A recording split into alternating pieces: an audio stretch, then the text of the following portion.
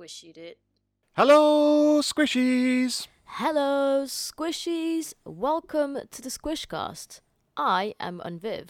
And I am Andrew. Viv, let me tell you a story. Okay. Once upon a time, there was a small boy. This small, frail boy was as tall and wide as the largest tree in the forest. He was an unemployed married man of 40 living alone whilst tending his farm. He hadn't spoken to another person for 1,000 years. Yesterday he laid an egg. He was a seahorse and he dreamed all day about balloons. But he had eaten too much toast and had the trophy to prove it. And yet, it was all just a dream. The end. Andrew, that's a terrible story. I don't like it. Oh no. It didn't make sense. But- why would anyone want to hear this terrible story? Maybe it would bring someone joy, despite it being bad. No, I've heard this story. That's one person too many. Do not tell anyone else the story. Don't... Wait, is this just a segue into you talking about terrible video games again? Yes. Yes, it is, Viv. I've played more terrible games and I want to talk about them. I want to tell you everything, all about them, forever and ever. Will my suffering never end?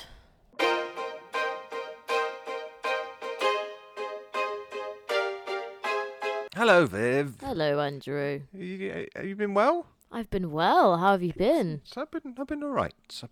Thank you.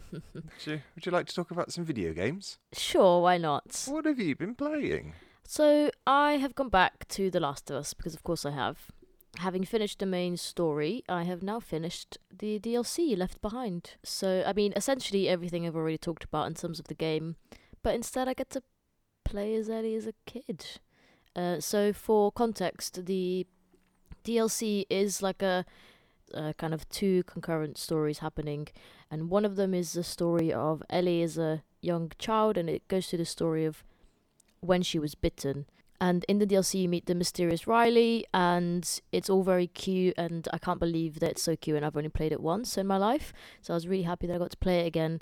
And the other story that's also happening is set in a period of the story where Joel is hurt and Ellie's looking after him, but you never see that bit. So in the DLC you get to see what actually happened in that time period where Ellie was looking after Joel. So that's the DLC. I've played it. I literally can't believe I've only ever played it once in my life, because it's so great. It's really obviously dramatic and dark because it's The Last of Us, but also equally as incredible in the story that it tells, and sets up a lot for the part 2. So yeah, we need to play that. I actually completed this in the middle of the night. Of course you did. In my defense, I didn't stay up and play it. I had been playing it on that day, and I got to a point where it was towards the end of the DLC, and I just got to a point where there was a lot of enemies, and I no longer had the brain to complete it, so I kept dying. So I decided to stop for a bit, and then I went to bed, and I actually woke up. It must have been like 3 a.m. and I just was right awake, so I sat in the living room with a cup of tea, and I was like, well, what else, really? I'll finish it now. So I'm fairly sure that my trophy popped at around 4 a.m. Nice. Yes. Did Wingus and Dingus come and sit with you while you were playing? They were sitting with me. They were Aw. great. Yeah, they were in one couch, and I was in the other. They were very supportive. Aw. Yeah, so yeah, I finished it. I'm still really glad I bought the game as it's been remastered and got to play it, because once again, everything with the haptics and the visuals, it really does make a difference, and it's got a bit of more of a similar feel as The Last of Us Part 2 without losing all of the original kind of stories. You know, they haven't added, the prone thing, as we mentioned before, or anything like that. They've still kept to all the original stuff, but they've just made it look like Part 2. You know, if someone grabbing a copy of it now is going to have a really incredible experience. And I think that I will at some point find some time to play the PS3 version, because the only version I haven't played. So it's going to be interesting going from the PS5 version to the PS3 version. Yeah, did you play the PS5 version at 60 frames? Yes, I did. So Yeah. you'll be going from that version to a version that very often, as great as it is, very often can't even hit 30. So I'm looking forward to that. Yeah. So yes, that was The Last of Us Part 1 Left Behind. That's what I've been playing. What have you been playing, Andrew? I have been playing 13. Okay. This is the game when you showed me the cover that I couldn't say the name for some reason because my brain could not Work out the Roman numerals. could not work out the Roman numerals when it appeared. So, 13. Thank you. That's right. This was originally a game that came out in 2003, made by Ubisoft. It's based on a comic book series of the same name, called 13. It was created by writer John Van Ham and artist William Vance. Okay. They created 13. I believe there's like 24 issues of it. The comic book was first released in 1984 and then in English in 1989. So the game came out in 2003, made by Ubisoft, was remastered and re-released in 2020 to much hatred and mockery because everyone said it looked terrible because the original game had very comic book looking graphics, Right, yeah. cell shaded, just had a very distinct look about it, and the 2020 remaster was terrible. So what I'm playing is the 2022 remaster of the 2020 remaster of the 2003 game. Yeah. And it's fine. I had the original game. We'll put a picture up on socials at some point of the original Xbox game, and it's the same game, much like you were talking about with The Last of Us. It's the same game. It's not different in any way. So if 2003 gameplay ideals and design things is your thing, or you're particularly fond of this game, then it's good. He's an insomniac, not insomniac. That's somebody who can't sleep. He's an amnesiac. Who can't remember who he is, and you're just going from place to place, doing whatever the game tells you to do. And it's 2003 design stuff, so you'll be in one area, and then you'll get to the end of the level. You'll get your achievements. You'll get your screen at the end telling you, how well you did, and then the next level will load up, and you're somewhere else, and you're like, okay, give me a minute, game. Why am I here? And then the game will explain why you're there. Right. So they haven't got that. They don't have the cutscene things, like bridging the gap between wildly different areas. Like, so you'll start off on a beach, and then the next thing you'll be in some sort of snowy mountain area, and it's like whiplash of like, okay, we're here now. That's okay, very what's happening? That's very like 2000 games, though, isn't it? Yeah, absolutely. And then off you go and murder everyone that's around. It's fine. It's absolutely fine. If you liked the original, I don't know if it's backwards compatible with the Series X, but if you have the original and you can't play it anymore, this is fine. It is. Funnily enough, listeners, this is not part of our terrible games discussion. I know. I'm not hating it. I'm not hating. I'm working my way through, and it's all absolutely competent. Like, nothing doesn't work, if that makes sense. Right. Yeah. Like, it all looks fine. It shoots fine. Animations work. It's just all the everything things that's asking me to do.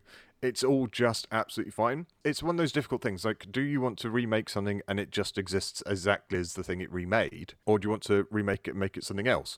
And they've taken the first one, which is basically exactly the same. It just, you can play it on modern systems and it looks slightly better, I guess. Right, yeah. I mean, that's subjective, but it plays exactly the same way. So yes, I'm playing that. You can buy this new version on its own as a disc. It now has its own version. You can buy the 2020 version, which is the one that I had because it was going very cheap in the build up to the release of the new one, and didn't realize when I bought it I got a very nice steelbook. Ooh. A nice, very white steelbook, which you can then do a PS5 upgrade to the new version from that. So sorry, Microids, but buying the 2020 version and then upgrading to the new version was infinitely cheaper than buying your new one outright new.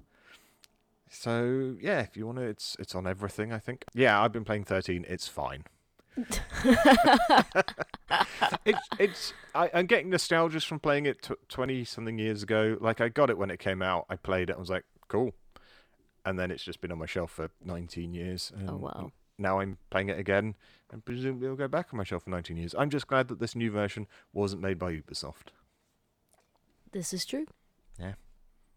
Anyway, that's what I've been playing. And that's what we've been playing.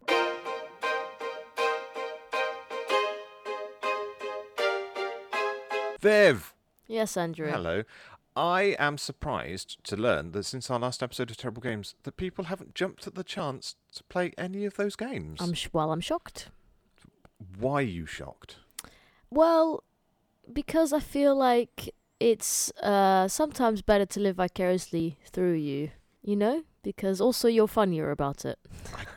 I can't believe that 50-minute rant didn't inspire anyone to play those games. I'm surprised that Unearth the Trial of Ibn Battuta hasn't jumped in the sales charts for PS3. Yeah, that's... Just, I'm surprised no one's remaking that. yeah, it's very upsetting to me. Yeah, just because that's what we need, is we need all of those games remade, but exactly the same. Yeah. Do you want to hear about some more games? I would love to hear about some more games. Okay, so just to reiterate how we do this, I've taken the Metacritic scores for the PlayStation versions, which are the ones that I played, and I've listed the games in reverse order, so from the highest rated down to the lowest. Viv, I also thought that we could have our own rating system for these games, and call it the 3 Bs. Bad, boring, or broken. And will any of these games be a triple B game? Okay. Shall we just jump straight in? I'm ready. With the first game. I'm ready and not. Feel free to ask any questions as we go along. The first game, Viv, was Lost Via Domus, which is the game based on the TV show Lost. And that had a Metacritic score for the PS3 version of 54%. Okay. I don't know why I said it like that. So it was made by Ubisoft. Ugh. And released in February 2008, somewhere during the show's 4th season. Right about the time that no one was watching it. Yeah. So, really capitalising on that popularity there. Via Domus sort of translates into The Way Home, although every online thing that I used to translate it just said Way House. Okay. Yeah. So I then translated Way House into The Way Home. Yeah, that probably would be more appropriate. Okay, so the game is structured episodically. There are 7 episodes. Okay. And in each episode, you have to complete 2 or 3 mundane tasks. And then it ends dramatically Okay. as an episode. Did you watch Lost? Some of it, yeah. Do you remember when it would do that, a big dramatic thing, and then it would cut to black, and you just see the word "lost" go. Dong. Yeah. It does that. Oh God. At the end of each episode, you're like, Okay. I would kind of describe the game as playing or going to a theme park based around Lost. So you're mostly just wandering around talking to people for no reason, but it's people from the show. So it's not like Life is Strange, for example, where it's episodic and you kind of sit through some stuff and then you have tasks. Is it, No. No. I didn't make any notes of exactly what any of the tasks were, but one of them I remember is that you had to, if you remember the show, right at the start of its storing, there was the hatch, and then when they got into the hatch, they found the room where they had to punch in all the numbers. Yeah. I think it's in the second episode, because the first episode's just a plane crash and just helping people not die. Yeah. You do that a bit. Yeah. You save enough people from not dying. No, you save enough people from dying, and then dramatic end, and then it moves on. Right, yeah. Also, in this game, you're an amnesiac. You don't know who you are. You could be anyone. Right, okay. But you're you. Right, okay. Anyway, so this episode, Hatch is still locked, so you find an alternate route into Hatch.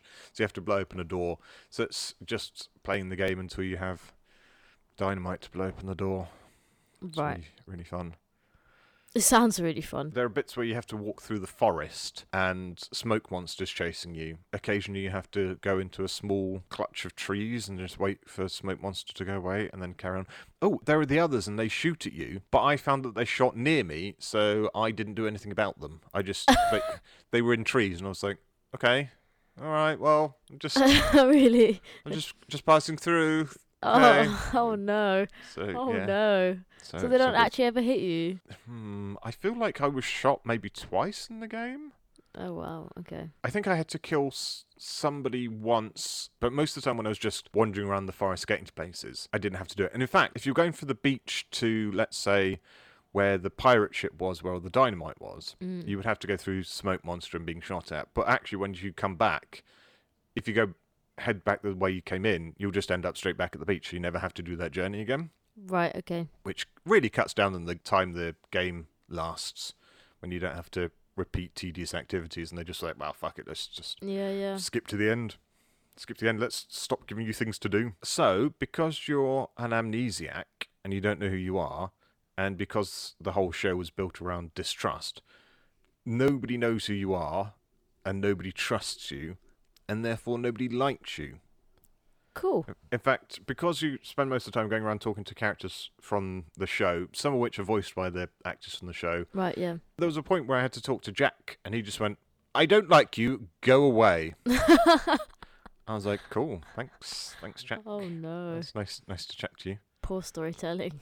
Yeah. Just like, can't be asked to put script here as to why you're hated, so Yeah. I will just make every character tell you that they hate you. Yeah, people just didn't trust you because I think there was something about you're not on the manifest or some nonsense like that, but then you don't know who you are to be able to tell them you're on the manifest. Yeah. It's the whole thing. Most episodes end with you being knocked out. And this is the other thing. So the 7 episodes take place over like the first 70 days of the show, and each episode moves the story forward in time. Right. But it does mean, because most episodes end with you being knocked out, that it's ridiculous. So let's say, for example, Knocked at out the, for a few days. at the end of episode 6, you break into the others' camp at some point for some reason. Right. I can't remember. And you get darted in the back of the neck and fall unconscious.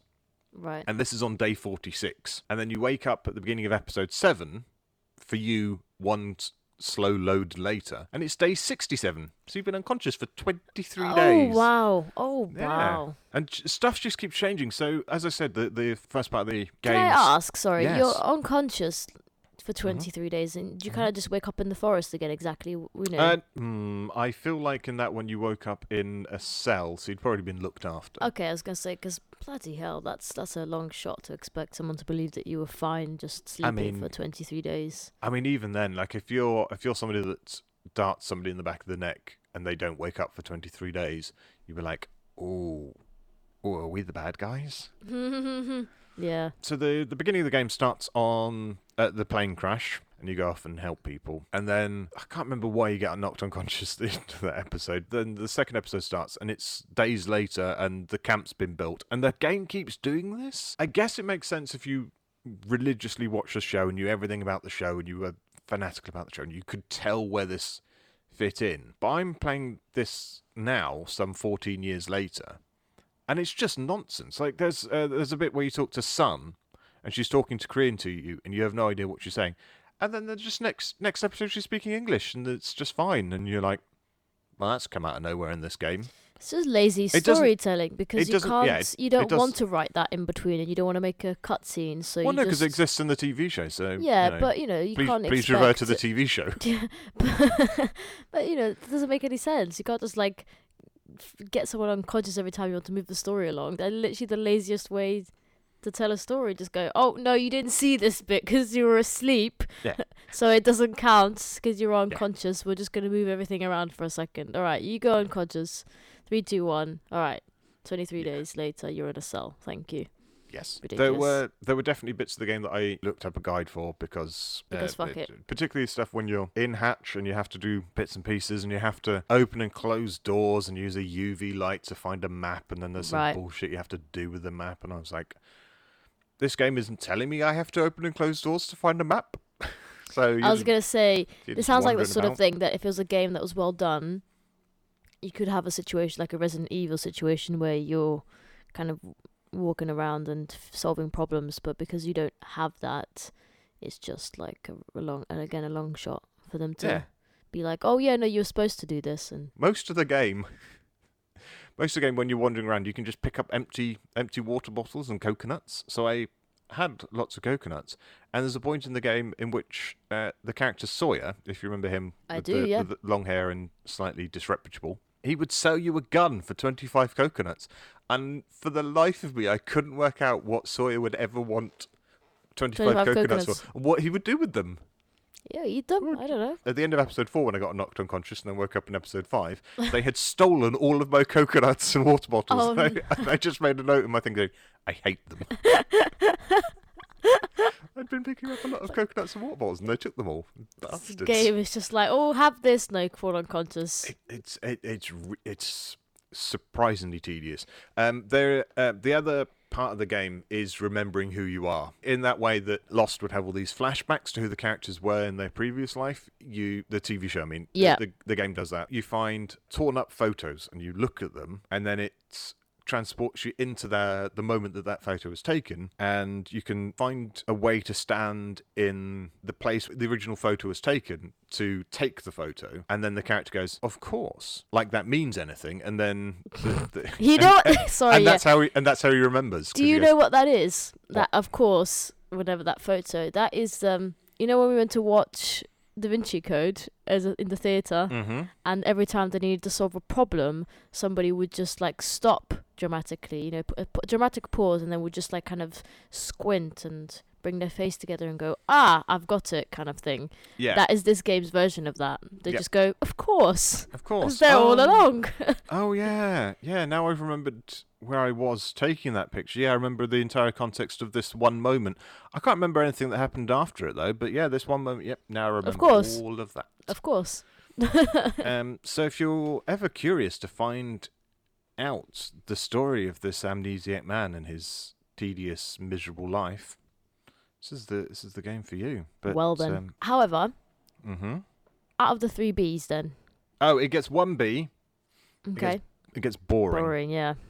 It's not bad because it has graphics and sound and acting that all function, and it's not broken because the game loaded and worked and I didn't fall out of the world at any point, like physically. Yeah. So it was just boring. It's really boring. There's literally nothing to do. There was no reward for doing anything in this TV show simulator that wasn't just following what needed to be done. Like, right, yeah.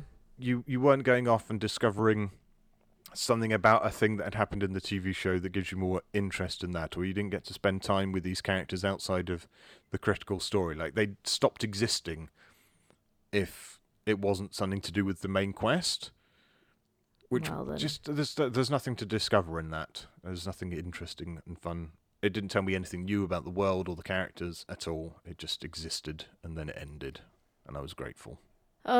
Yeah, I mean, that sounds exhausting, to be honest. Okay, so Lost gets 1 B for being very boring. What else have you been playing, Andrew? Next on the list, with 51% for the Mm. PS3 version, is Duke Nukem Forever. I had some moaning Uh, about this at some point, so I'm looking forward to Yeah. hearing your thoughts about this.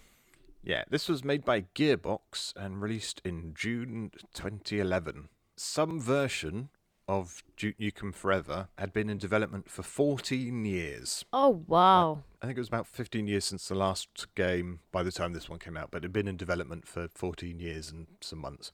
And until recently was the Guinness record holder for game longest in development.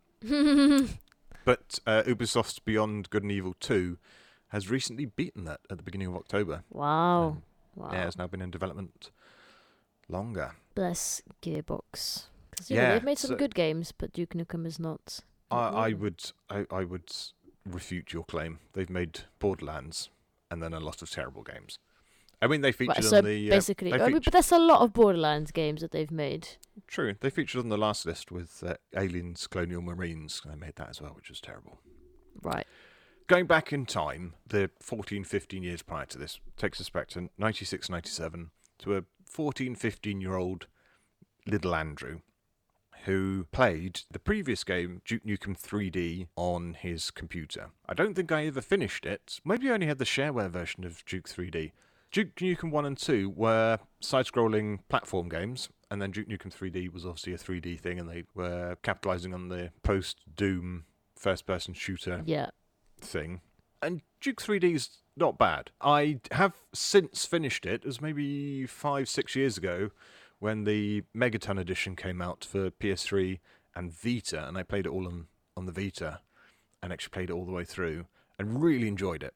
After Duke 3D, they were going to make Duke Nukem Forever, and I think they first announced it in 98, and then literally every time they showed off the game to anyone and people went, that looks really good, they were like, yeah, we're going to change the game engine and just start it all again.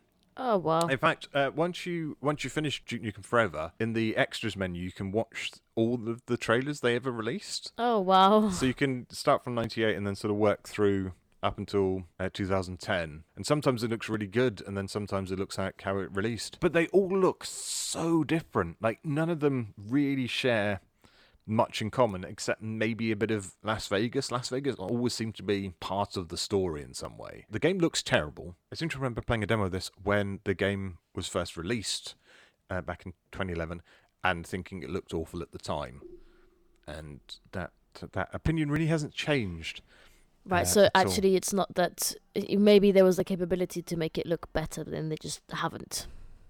Yeah, I just think all of their choices just made it look like a Well, really it sounds ugly like game. they can't make choices, and that's why it looked bad. Because if you're Well- holding on to a game for so long and you keep changing the engine and restarting it, that you can't really make a decision to stick with using like the most of an engine to create a game. You just kept changing it. So, okay, to clarify that, sorry, I never finished that story. So, the Duke 3D was made by a company called 3D Realms, and they were developing Duke Nukem Forever up until about 2008, when eventually all the money people went, fuck this shit, we've been paying all this money and nothing's been made. And then Gearbox bought the license to Duke Nukem. They just basically bought the entire property outright. I'm like, we'll do this. So they knocked this shit out in like 2 years. It's with some of the devs who had worked at 3D Realms carried on and moved with it, but the original creators who had floundered for so long didn't come with it, so they weren't involved. Gearbox weren't the originators of it; they just bought the game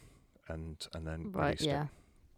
So it would actually get made, basically. it. Yeah, it took them 2 years. I think that's maybe that's what it is then. Like they just wanted it to come out. So, Yeah, I mean, literally up until the day it came out, everyone was really excited, really wanted to play Duke Nukem Forever. And then everyone played Duke Nukem Forever, and everyone went, I wish this game didn't exist. yeah. I mean, Which, I you guess know- they'd invested so much money, they might as well just get it out. This game is awful, and I hate this game. Okay. Everyone in this game, every single character is appalling in this game. Like, the whole tone of this game is, like I described as dumb fuck bro. Right. Like, where, like, boobs and wee-wee are funny. If you find a toilet, you can do a wee in it. Oh, okay. Right at the beginning of the game, you can walk into a toilet and you can look at the toilet and go, there's a poo, and then you can pick up the poo and then you can throw the poo around. Oh my god. You get a trophy for that. Oh wow. You're Okay. rewarded. You are rewarded for your Poo boobs throwing. and wee thing. Yeah. So it's Okay. that kind of like. But the thing is, Duke is supposed to be this parody of like 80s and 90s action heroes. These ultra bro, muscly, dumb fuck kind of people. You know the kind of heroes that I'm talking about. Yeah, for sure. I mean, you can see it from the main character, the images. But that only works if everyone else is just a normal person, and then you're comparing and contrasting this ridiculous main character against normal people. But it's Yeah. not funny if everyone else is worse than he is. So the game starts with you just replaying the end of the previous game whilst twin girls are filleting Duke. Right. That's how the game starts. So you play a game and then you stop playing the game and then these two girls arise from your lap. And then you find out that the aliens from the first game have returned, and you walk through Duke's big palatial mansion in Vegas. And eventually you get to a point where you have a conversation with the president, and the president just, in his abusive, appalling way, just essentially says, Duke, don't do anything. We've got this under control. They haven't done anything yet. They're just here. Don't fucking do anything and ruin this. So you immediately go up to the roof and start shooting things and start a war. And I know this because I went up with the knowledge that the president had told me not to do anything, and I sat there and I did nothing. And the ships just fly around to do nothing at all until you fire. The moment you fire, they return fire and the game starts. I don't know how long that would last because I got bored. Yeah. But I think I sat for like 2 minutes with nothing happening in the game. So the whole game revolves around the fact that you make that decision to start this war. And then everyone's really angry about the aliens. And you're like, it's kind of Duke's fault here. I find that So it's a weird choice to make. it's a very Whereas- weird choice. I mean, I understand that there are things that people have to do to move the story along, but yeah, I don't know.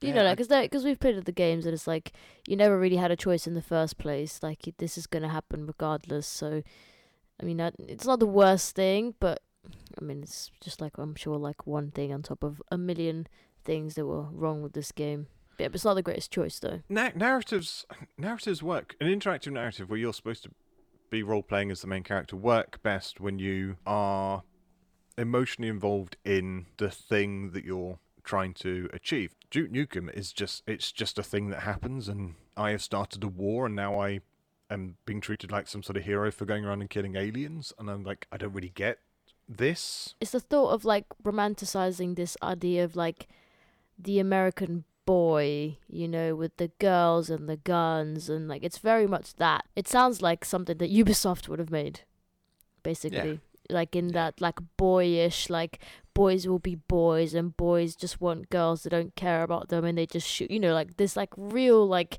epitome of American white guy thing that you just used to see a lot in old films and just everything is what this game sounds like. Yeah. They've Well, made it.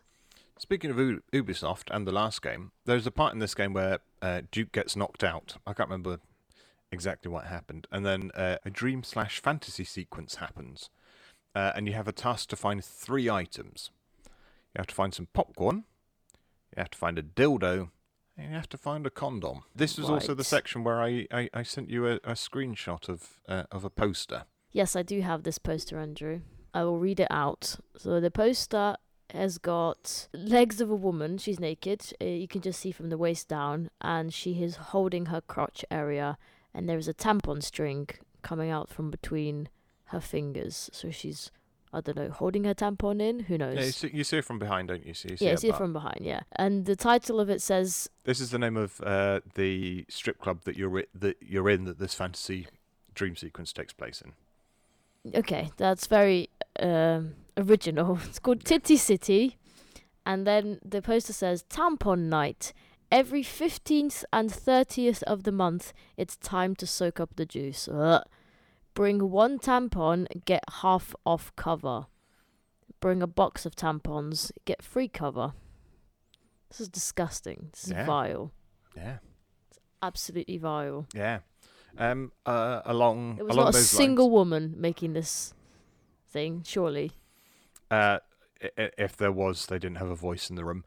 You know, when you have loading screens in games, they often have little hints and tips about the game and things Yep. you should do. This has things like, if you find yourself dying, stop getting shot, things like that, because bros. But they had 2 that I wrote down. That I'm going to read to you. You're looking forward to this. This is kind of the level that this game has. So one of them is, don't forget, if you get stuck, you can cheat by looking up FAQs online.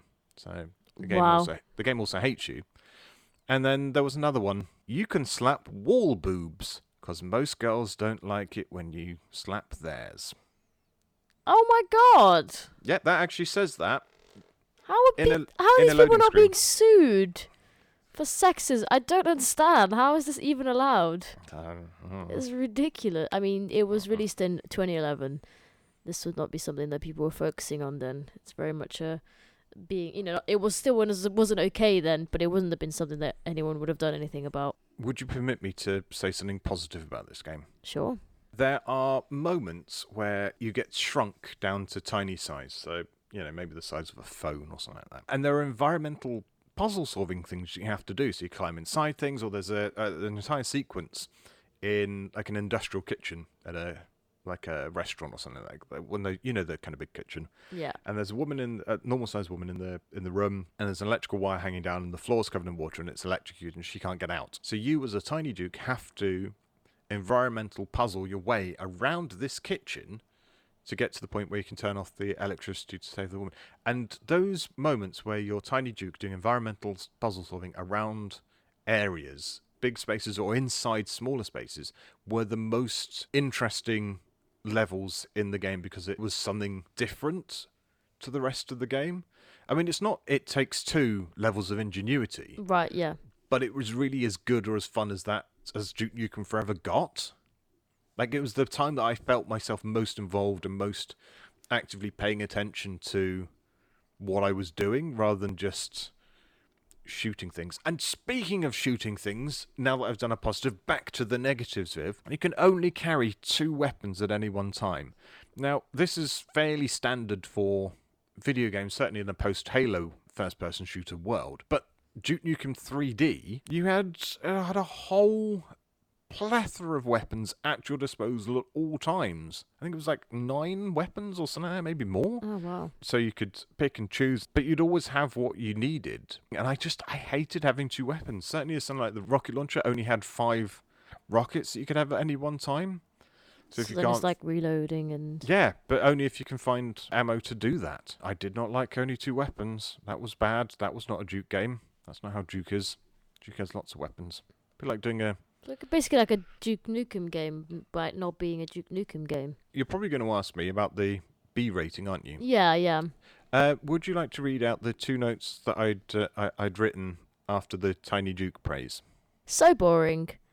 Why is it boring? Yeah. Yeah, this game is phenomenally tediously boring.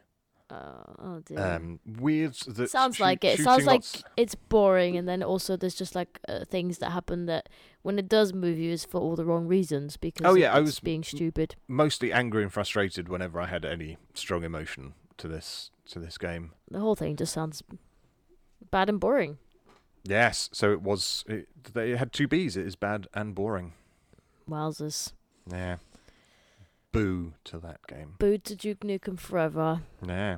Okay, next game. Next game. The next game is Mind Jack, which has a Metacritic score of 44% for the PS3 version. I also need to point out this was a gift from our friend Lap.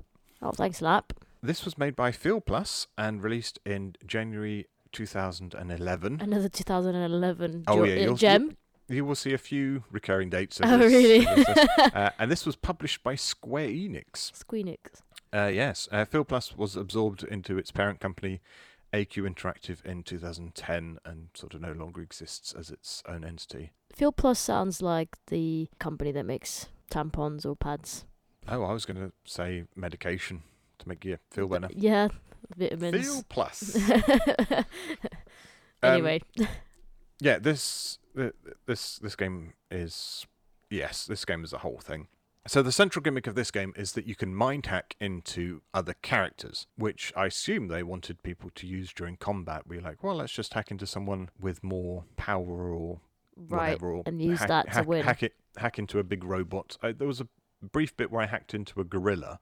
Ooh, cool. And then it immediately died, so that wasn't much use. But the problem is that if you leave the player character or the AI companion and they both get downed, it's game over. So it's actually, you don't want to leave. It's actually not a nice feature, yeah. Right? But if you are playing the main character and you are downed, I guess the other idea is that you can then hack into an NPC, get them to run over, quickly revive you, and carry on so that it's not game over. Which sounds good. That sounds like it'd be helpful. Sounds like it, yeah. The game gives you 5 seconds to do this. So in the midst of a firefight, when you're downed, you have 5 seconds to hold down the button to come out as a ghost, look around the battlefield to find someone that's nearby to you, fly over to them, hack into them, then get them to run back to where you were, and hold down the revive button. 5 seconds. Oh. Yep, never once ridiculous. achieved that. Ever. Of course not. It's impossible. Yeah. I wonder if they have a way of telling it that people haven't used it. This failed function. So the general story of this nonsense is that you are some sort of government agency type man. And the game starts and you're following someone and you're supposed to be stealthily following this person. And the game isn't built around being stealthy. And I know this because I played it like I would play a stealthy game, and I hid behind a billboard and watched them and waited till they moved so I could run a little bit further and hide again. Fair. And they just stood there until I walked up to them, and then they carried on moving. Oh, okay. Yeah. Cool. So anyway, you follow this idiot through an airport for a bit, and then there's a cutscene. And in the cutscene, your boss on your phone is like, okay, very important, do not intervene in this. This is what we're here for. do not get involved. We need information. And your character's like, the hell with that, man. I'm getting involved, and goes in and kills the person that you're following who they were meeting. Right. And that sets the whole thing in motion where you're just being chased by some government agency being like, hey, you done killed a man, and we're going to chase you and that woman for doing the murder. And then you have to clear your name for whatever reason. This just sounds like you're talking about Duke Nukem again. Yeah, a little bit. It's the same sort of thing. Like a guy who's like, hey, man. Like a dude. And then he just goes, don't do this. And they go, fuck that. I know better. That's about as much as I can tell you about the story, because then it is just following what the woman says. She's like, yeah, we need to do this to clear our names, and then you just follow along and kill everyone on the way between the beginning of the game and the end of the game. Just kill everyone, and that's it. Cool. This game is infuriating, and I fucking hated it. Wow. It's by no means the worst game. Again, it functions. It's just shit. It's just fucking shit. Wow. There was a boss fight with a robot, and I started the fight, and I destroyed its arm cannon, and then I could not tell if I was doing any more damage to it. And there were just waves of enemies coming from all over the place, and some of them can one-shot kill you, and it's just a fucking nightmare. And I just didn't know what I was supposed to be doing. Was I supposed to kill all of the waves of enemies, and would that stop the mech, or did I have to kill the mech and then all the Waves would waves? stop, right. It ended up being both, and it took me a long time to do this. I don't think I did it in one sitting. I think I did it over a couple of days. Wow. Because it was just one of those things that just annoyed the shit out of me. And it's hard to explain how ineffectual the weapons can sometimes feel. Like, sometimes you can feel absolutely in charge. You're like, headshot, headshot, headshot. And sometimes you're like, headshot, please, please, please. Oh, no, now I'm dead. Oh, no. I eventually finished this fight, and I was so fucking relieved that I'd got through it. And I continued along the path that I had to go through. So I went through a door, and then it was like a series of corridors, and I turned the corridor and was one shot killed by somebody I didn't even see. And then the checkpoint was before the fucking Met fight, and I had to do it again. Oh, no. So many times this game checkpoints you before a massive fight and not after it. So if you die directly after finishing the fight. Like oh, God, the checkpointing in this game is atrocious. That is horrific. Yeah. After you kill the mech, the player character says, "You're discontinued," and I very loudly told him to fuck off. Wow. This whole game is unfair and it's tedious. I mean, that's quite a lot. It really is just no fun to play, because sometimes games can be fun where like the lowest grunts are just really easy and you can like pop pop pop pop pop. Yes, it's good, and then you have like a more challenging fight. But there was no balance between those two things in this game, that it just all felt unpleasant. Right, yeah. And one of the other things, and I think this kind of speaks to how poorly the game was made, all the levels are split up into smaller chunks, which makes sense. It's a PS3 era console game. But every time the game would load you into a new little area, it would reset all of your weapons. So you would maybe so it wouldn't carry what you already had. Oh. So if you did a big fight and you killed everything, and you went round and picked up the best weapon that was there, and all the ammo, and all the grenades, and you're like, I am fully stocked for whatever comes next, and then walk through a door to a loading screen, when it gets finishes loading, you are then back to just the standard starting... the default one. Yeah, with no grenades or anything. Oh, that's so Every single time. And I genuinely think the only reason this happens is because they couldn't be bothered to program into using memory for the game to remember what you had. And it was just easy for them to go, oh, fuck it, just give them the starting stuff again. Every single time. So long. I mean, I can't believe, though, that out of all the things that you said, that people are not being convinced to play these games. I think this would be the one that I would, of all of the ones in this episode, that I would actively tell people never to play. Well, yeah. I mean, it sounds really bad. Like, and this isn't even the lowest on the list, but this is the one that I'd be like, do not play this. You will be... It's too long, and it's unpleasant, and it's a terrible game that is like... because some games can be fun to play because they're terrible. Yeah. Whereas this one just sounds like a terrible, terrible, terrible game. Yeah. So how many Bs has it got? This gets 2 Bs. It's bad and broken. Yeah. It's broken because it keeps reloading all your weapons, the fucking bastard. All right, moving on to the next one. Okay. Next gem, please. You'll enjoy this one. This is nice. This will be nice and quick. The next is Alekine's Gun. Alekine's Gun. Alec Keynes, I would say. Apologies to Russian speakers for Yeah. however poorly we've pronounced that, which has a Metacritic of 36% for the PS4 version, which was another gift from Lap. This was made by Maximum Games and released in March of 2016. Maximum Games are mostly publishers. They're still going strong and involved in a lot of really great games. The intro movie of this starts with very, very boring narration, a lot of bad acting, and the cutscenes are sort of barely animated still images. Okay, cool. Anyway, that's the review of that game. Wow, okay. Its B rating is broken because I was unable to play this game. Despite being a 2016 game, and despite my inherent flaws as a gamer, it has no inverted look option. Oh no. Oh, that's a no-no for you. If you want an idea of what the game is, it's basically Hitman, if the first letter of that game was S. So... You just got that, thank you. Yes, thank you. I was like, my brain was like, wait, what? What if I replace it? It's Sitman. Oh, shit, man. Because you're doing stealth takedowns, the ability to look correctly in an emergency when it inevitably goes horribly wrong after you've thrown a screwdriver at some idiot's head. Like, you need that. So I couldn't control the game at all. It kind of becomes impossible for you. It'd be like me trying to play a game when it is inverted. I just can't do it. My brain doesn't behave in that way. What is the game about, very quickly? I'm just going to remember this off the top of my head.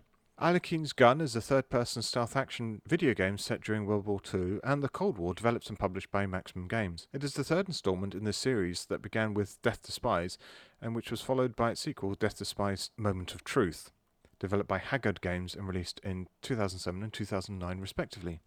Anakin's Gun features open maps with multiple methods to complete levels. The plot features around historical events such as the Bay of Pigs invasion and the assassination of US President John F. Kennedy. Okay, boring. Next. Yeah. Wait, what the bees? Bees, how many broken. bees? Just broken. Because I couldn't play it. A modern game with no inverted look. Without settings. Tut tut. Stupid. Next game. Next is Shaq Fu, a legendary born, with a Metacritic score of just 36% for PS4. And it was made by Big D's Productions and released in June 2018. Did you want to mention this was also given to you by Lap? Yes, this was also given to me by Lap. Thanks, Lap. For the third time in this episode. Thank you so much for your contribution. I couldn't find much information about Big D's. They don't seem to have a website or anything, and this seemingly might be their only game. Maybe forever.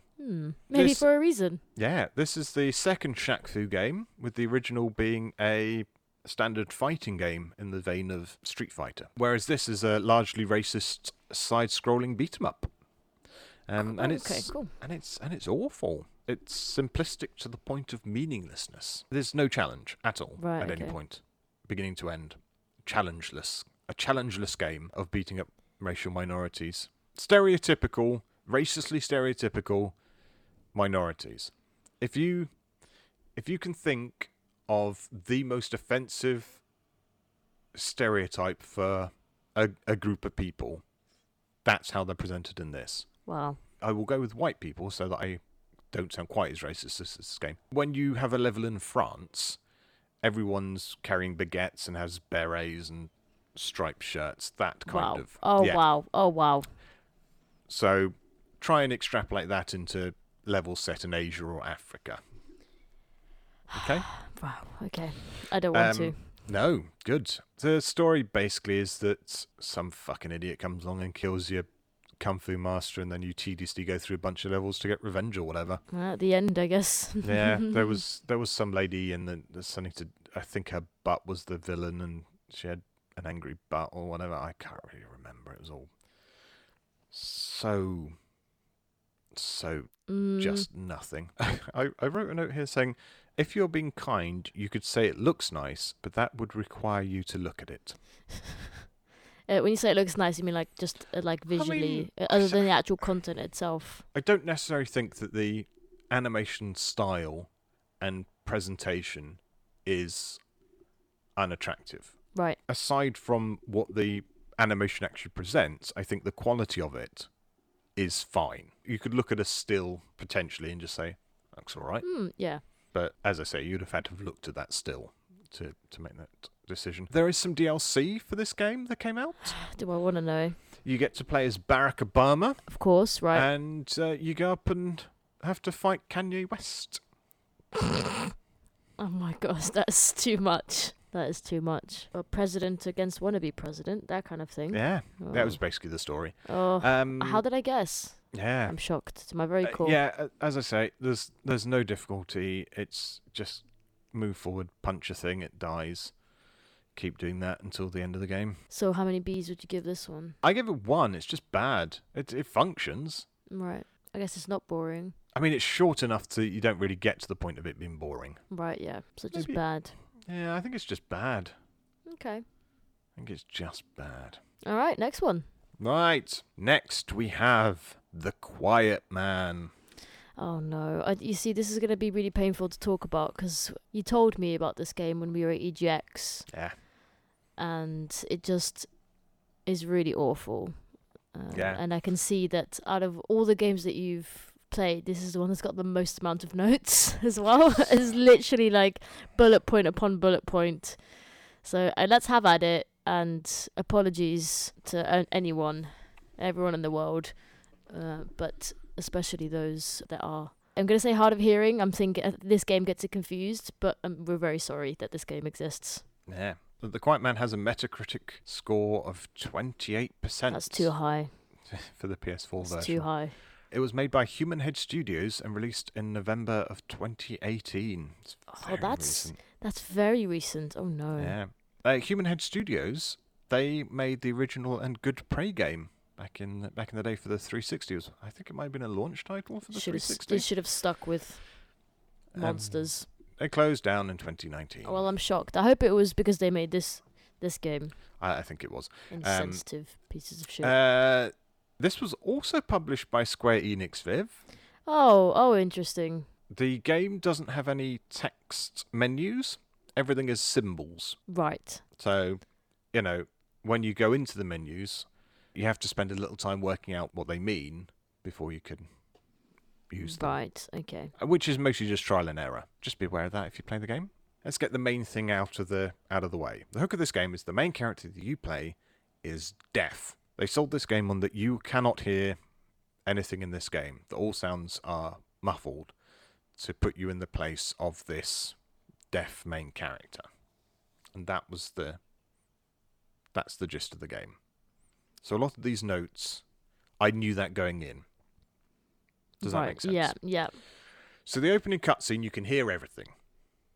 You can hear all of the sound effects. There's a man that the main character stops at who's selling food, and the man speaks to the main character, calls him Kid, and Kid nods in understanding of what's been said to him. So it's like, okay. So the game starts. Do you use the deaf man? Yep, he was spoken to by the food cart man, and he nods like, yes, thank you. And the game continues to have sound through the cutscenes up until the point in the next scene where the kid taps his ear to indicate that he is deaf, and then all the sound goes away. Oh, cool. You beat up some men who try and attack you, and then you beat up a lot more men in an apartment to get a briefcase. I don't know why. Right. You then take this briefcase to give to a black man who is in some sort of club. He's in one of those, you can imagine the kind of big office rooms that you see in media when people are sort of crime boss people. So you go and meet this man, and there's a really long, excruciatingly long, silent cutscene where Kid and Black Man have a conversation. And it just happened. The whole thing happens as if we can hear it, but we can't hear it. And then there's a flashback, and a young version of the black guy is having a fight with a Latino guy over some shoes, and then a woman is killed, and it's inferred that it's Kid's mum. Right, okay. Then the black guy gives Kid a letter, but we as the audience aren't allowed to read it. Okay, so you can't hear what's being said, Yes. seemingly because you're now deaf, and Yes. then you can't read the letter that's just been passed along Yes, for and it's the unknown letter reasons. that propels the story for the rest of the game. But we, as players, do not know what that content is. So everything that happens thereafter, you are just endlessly trying to infer information to from what you're seeing, if you are paying enough attention to actually watch it during these long cutscenes rather than, as I started to do, just check my phone during them. All of my notes at the beginning are just referring to the main character as Kid, because you hear the food cart man calling him Kid as just like Yeah. a term of infection. Hey, here's your food, kid. So I was like, it's a good name as any. Yeah. I don't know who the black man is. I don't know who the Latino man is. There's a woman who is dating black man who looks exactly like Kid's dead mum, and she is a club singer, and we know that because we see her at the club at a piano, ready to do some singing. The other thing is, Kid can lip read, so a lot of these cutscenes, Kid is being spoken to, and you can see Kid nodding or responding. There's even a cutscene at one point where Kid verbally replies to someone. And you can see his lippity lips going all flippity flap. So the problem for everyone, I would say, with the deaf silence mechanic is that we're not being forced into Kid's shoes because Kid can understand the world. You're being excluded from that because Yes. they're not giving you an alternative. Which implicitly implies that deaf people don't understand the world. By being deaf, they cannot understand meaning and understanding of the events around them because they're deaf. That's the only context or the only thing that I mean, can either- take from this gimmick. either is that they're just that- like, people don't understand the world. Either that, or because they're making Kid respond, clearly he's still having this interaction. What they're doing is they're doing it so, as the man who's deaf can still interact, but then he's excluding the player from understanding what that means. Because technically he is interacting, from what you're saying, so clearly he is interacting with the world and doing things, but you can't know what that is as a player. Yes, it makes it very difficult to watch these cutscenes because you don't have any information as to why the game's taking place. There's nothing you can do in those cutscenes. It's not like you're looking for clues. If we knew what the context of the letter was, then you can play the game and then you're looking for visual clues and you're looking for the way that people are reacting because you've got information to start with that you're then saying, okay, what does this mean in context to what I understand as to what the story is and what I'm doing? But because you don't have any context, it's just things that are happening, and you're like, I don't get this. They keep doing flashbacks, and you meet this detective at some point, and Kid is sitting near to where his mum was shot, and the detective's sitting there, patting him on the back and talking to him. He was the policeman that was there when Kid's mum died, and they have a connection. So you keep seeing detective turn up, and he's there at the end. There are other bits and pieces. I said that the mum clone is a club singer. She gets kidnapped by a person wearing a plague doctor mask, and then Kid runs off following that, and some fights happen. Then a series of more fights happen. Basically, the gist of the gameplay is you get into an area, you fight between 3 and 10 people, and then you get a long cutscene, and then you fight some more 3 to 10 people. Nice. And Cool. the cutscene, that's Yep. basically it. Wow. There are times when cutscenes where mouths are completely obscured when people are talking. I don't understand. It's not a benefit to us. It's not trying. Yeah, it's just. It sounds yeah. like they were just, these are like developing stuff. Like they would have, like some of these that were on the table that they should have dispelled because they should be talking to people who have to, who this is how they communicate. It sounds like they just had these ideas of what it was like and they just put it all into a game. Like things are happening but you just can't hear or you don't understand, or you like their mouth, you can't see their mouths and therefore you don't know what's going on. That's awful. There's a note here. I said, Kid somehow misremembered who shot his mum. Well, not over time, seemingly immediately, he saw the black guy, his friend / boss or whoever, shoot his mum, and then forgot and misremembered it as the Latino guy having done it, which is why Oh, he hates God. the Latino guy. Yeah. Oh, that is bad. Yeah. That is really bad. That is so racist. So towards the end of the game, when you're going to finish the story and rescue Clone Mum, and you go to the final building where you have to fight your way up to the boss, you go with Cop Dad, and you do a bit of fighting, and then he gets shot, and then he gives you the Plague Doctor mask. And then you get to the final boss, and the kid gets shot. He gets shot twice in the back in a cutscene. And then I just wrote, oh, it's okay, he's fine now. He has superpowers or something. And he puts the Plague Doctor mask on, and the eyes are all glowing, and he has supernatural powers, which come out of nowhere and are never mentioned again. Cool. And then Cop Dad comes back, and then he puts on the Plague Doctor mask, and he was Plague Doctor all along, and he's fine, and then the final boss is fighting your dad. Oh, wow. And then I just wrote, why any of this? That's so much. So the other thing, Viv, and this is the point where your mouth dropped in shock when we were talking about this at EGX. Yeah, this is the worst of it. I'm sorry, everyone. For completing the game, you are rewarded by being able to replay this fucking mess, but with all the audio restored. Fucking idiots, I swear to God. And this feature did not even launch with the game, Viv. This was patched in hastily a week later, after everyone was like, what the fuck is this arse of the game? This is ridiculous. So would you like some context for some of the nonsense that I've been talking about? It's not very much. Yeah. So Clone Mum is called Lala, and she is a club singer. Okay. And she has orchestrated this entire kidnapping because she can't sing anymore, and sort of believes what's the fucking point in her because she can't sing. The letter that we can't read is a letter that she sent to the club saying, "Hey, I'm gonna kidnap Lala," nah, essentially. Wow. So Kid reading this letter about, "Hey, I'm gonna kidnap Lala," he and the black guy are like, "Right, we need to protect her and look after her." So the whole rest of the game is you looking after, protecting, following, chasing down, killing people to save Lala from an event that she orchestrated by herself. So the kid is called Dane, we discover, and Cop Dad is actually his dad, his real biological father, and is helping Lala because he misses his dead wife. Also, Viv, I discovered, because you had issues with the game being called The Quiet Man, because we assumed it was in reference to Dane himself, but the Quiet Man is the name of the Plague Doctor character. So when Dane had some sort of mental breakdown after seeing his mum shot to death in front of him, he created this Plague Doctor character called the Quiet Man. Which is a really shitty name to give a game when the main character is deaf. Yeah. Because that is such bad... You can infer such nonsense from that title, especially if you only manage to get through it once. Just because you are deaf or hard of hearing does not mean you can't speak. That's so bad. That's so insensitive, the whole thing. Can I read you something whilst you're...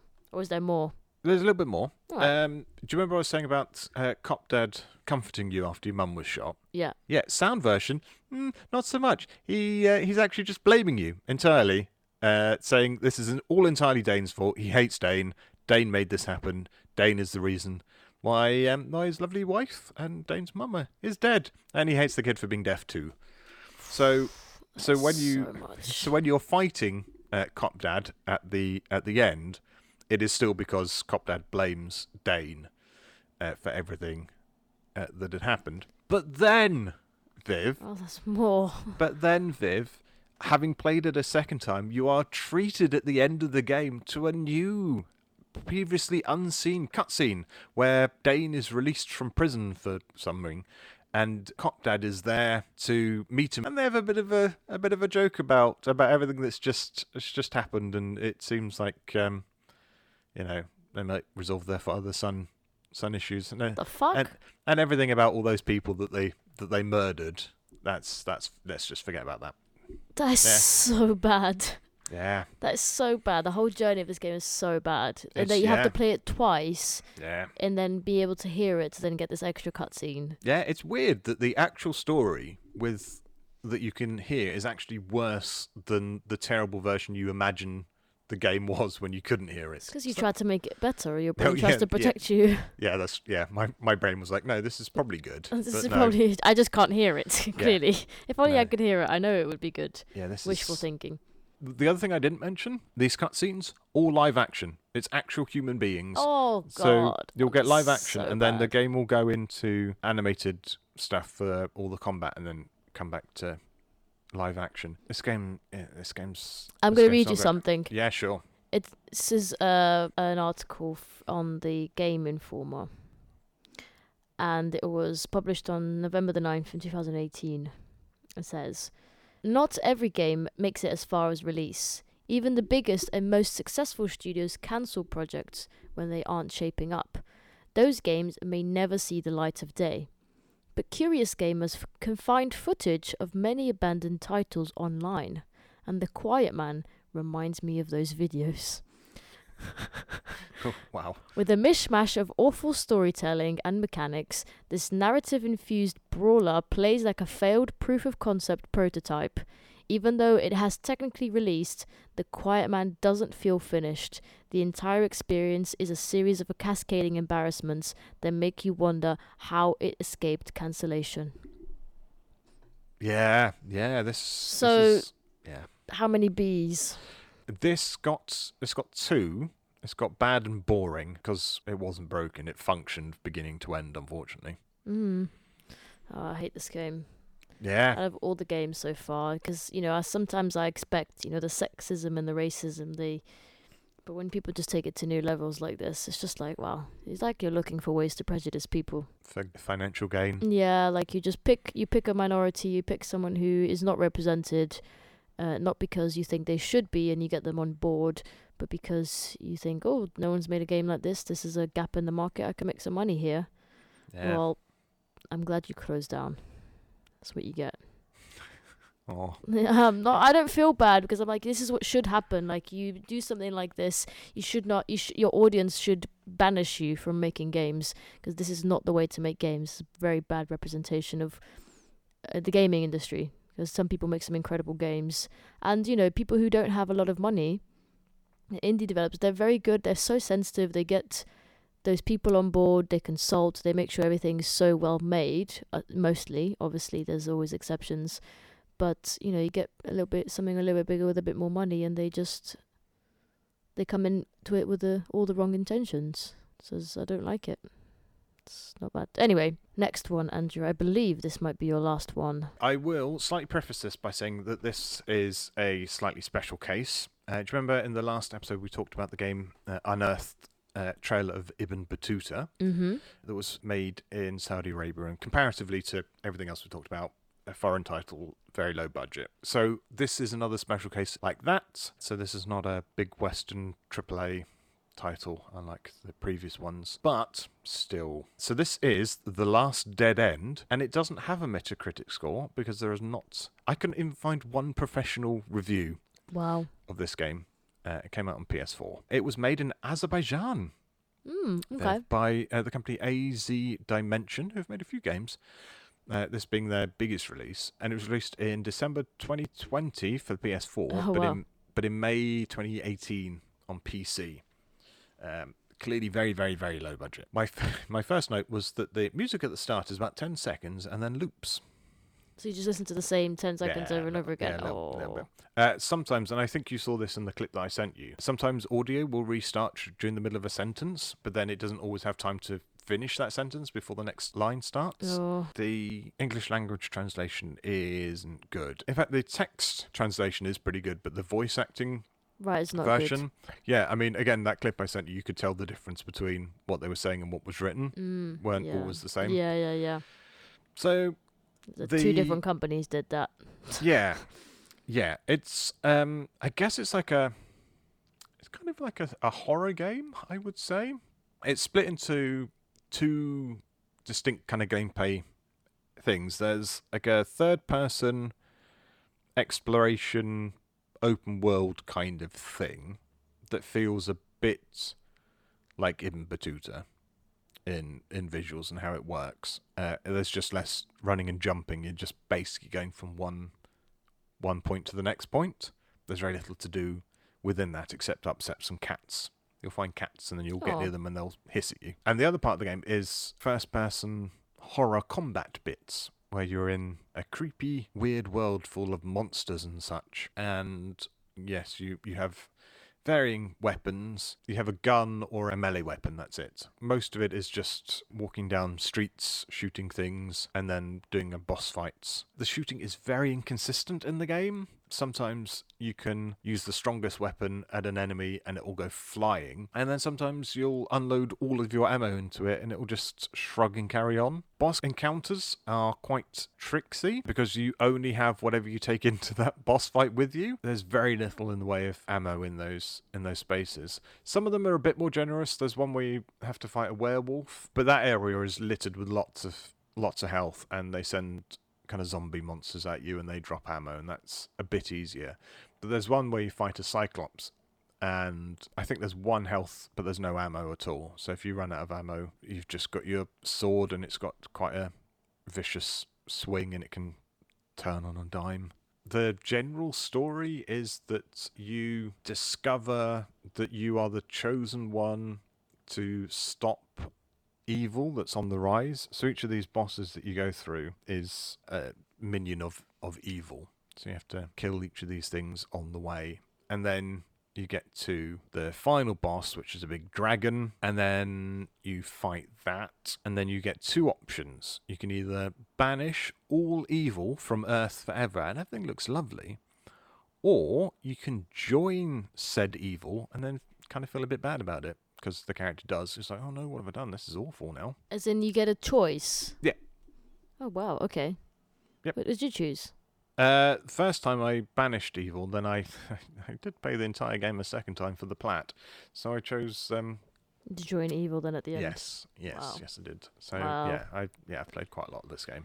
I like that game engines are readily available, that people with low budgets are able to make games, and it's slightly nice that games like this are able to self-publish onto the PlayStation Store, and it's out on Xbox and PC as well. So I like that people have outlets for that. But this also harkens back to what you said on the last one, that some indie devs can just make really good games with very little. And I don't think this is a good game made with very little. I think their aspirations were bigger than their capabilities. Ouch. Yeah. True, but ouch. I was going to say, I think there are some people who, they're just very talented, you know. They work together and they might bring people in every once in a while to do things that they can't do, but they mostly just sit there and do it themselves. And they're that talented, they can hold it down. And it might take a little bit longer, but they can get the job done. And then some people just can't. Yeah. But also who knows if this is the start of something. Yeah, absolutely. Like the beginning, the first thing you ever do is probably not very good at all, but it needs to happen so that you can have a foundation for something else. So I wonder if this is something like that. Yeah, I mean, I much like Raji, the Indian game that I played over the summer. I like that this game was made by people in Azerbaijan and it had elements of its culture, like the artistic design of those nonsense buildings was Azerbaijani. So I liked nuanced seeing, in all the right ways. I liked seeing people reflecting their world and their experiences in what they were making. But yeah, I hope they'll take my money that I spent on this game and they're able to put it into something more interesting. So how many Bs for this one? 1 is bad. It is bad. It's bad. It's not good. I did fall out of the world at one point as well. When I was replaying it, I was trying to get somewhere quite quickly because I obviously knew what was going on. I was like, I'm just going to run through all this nonsense. And I was running down the corridor and didn't turn fast enough and just sort of ran through a wall and then just fell for a while. And then I had to restart the level because I didn't stop falling.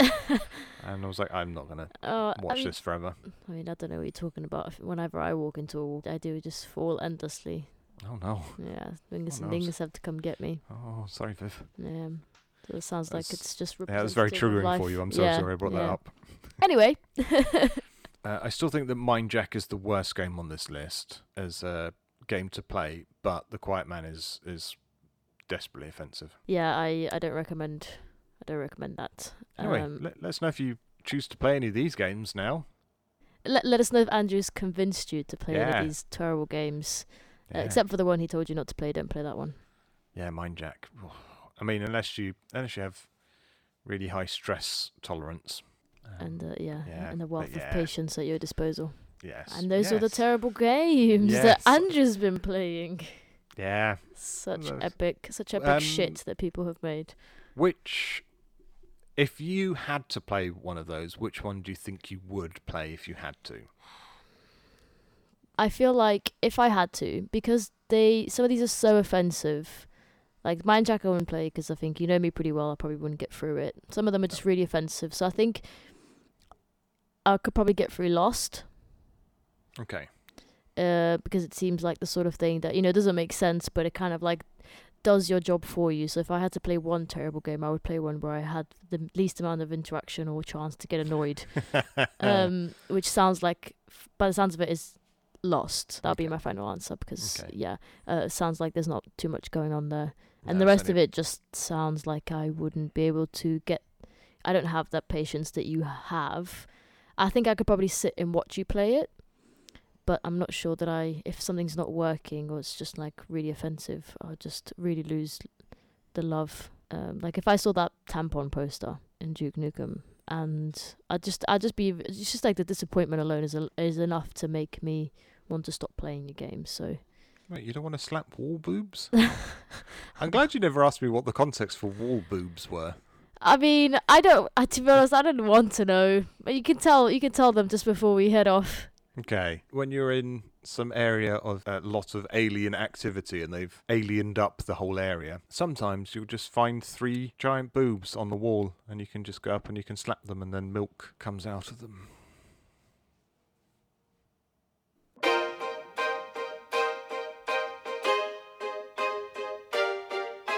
Andrew. Yes. What are you looking forward to that's coming out? I recently watched a gameplay video for the game The Invincible, which is being made by Starwood Industries. The Invincible is a first-person adventure thriller set in an atom punk world, based on Stanislav Lem's iconic science fiction novel by the same name. It's said to be similar to things like Deliver Us the Moon or Moons of Madness that came out reasonably recently. It currently has a 2023 release date for consoles and PC. You can wishlist it on PC at the moment. It just looks really good. Imagine Journey to the Savage Planet, but less of the combat stuff and more kind of first-person exploration-y, adventure-y type thing. Okay. It looks really pretty. Like, really pretty. You arrive on this planet and you're looking for the previous team that were there and you're finding bits and pieces of knowledge and information about it. You're a botanist, so you can get completely distracted into discovering new plants and new life and things like that. And there are robots on the planet, and yeah, it looks lovely and interesting and my sort of thing. And it looks like it's less about combat and more about exploration and adventuring. But yeah, I saw the video. It looked good, and I was like, I'm down for that. When do I get to play that? That sounds very good.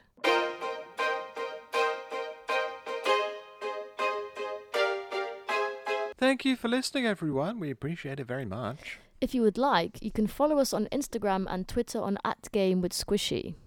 And if you'd like to support us, you can make a donation for as little as the price of a cup of coffee on our Ko-fi page.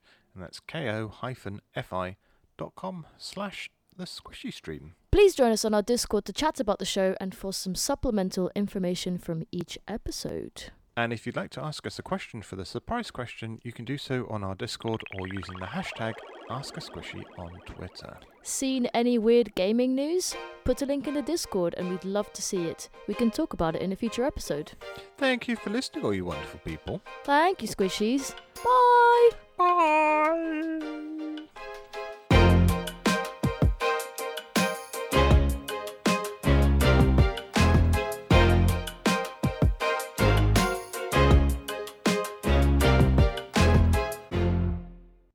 Squishied it.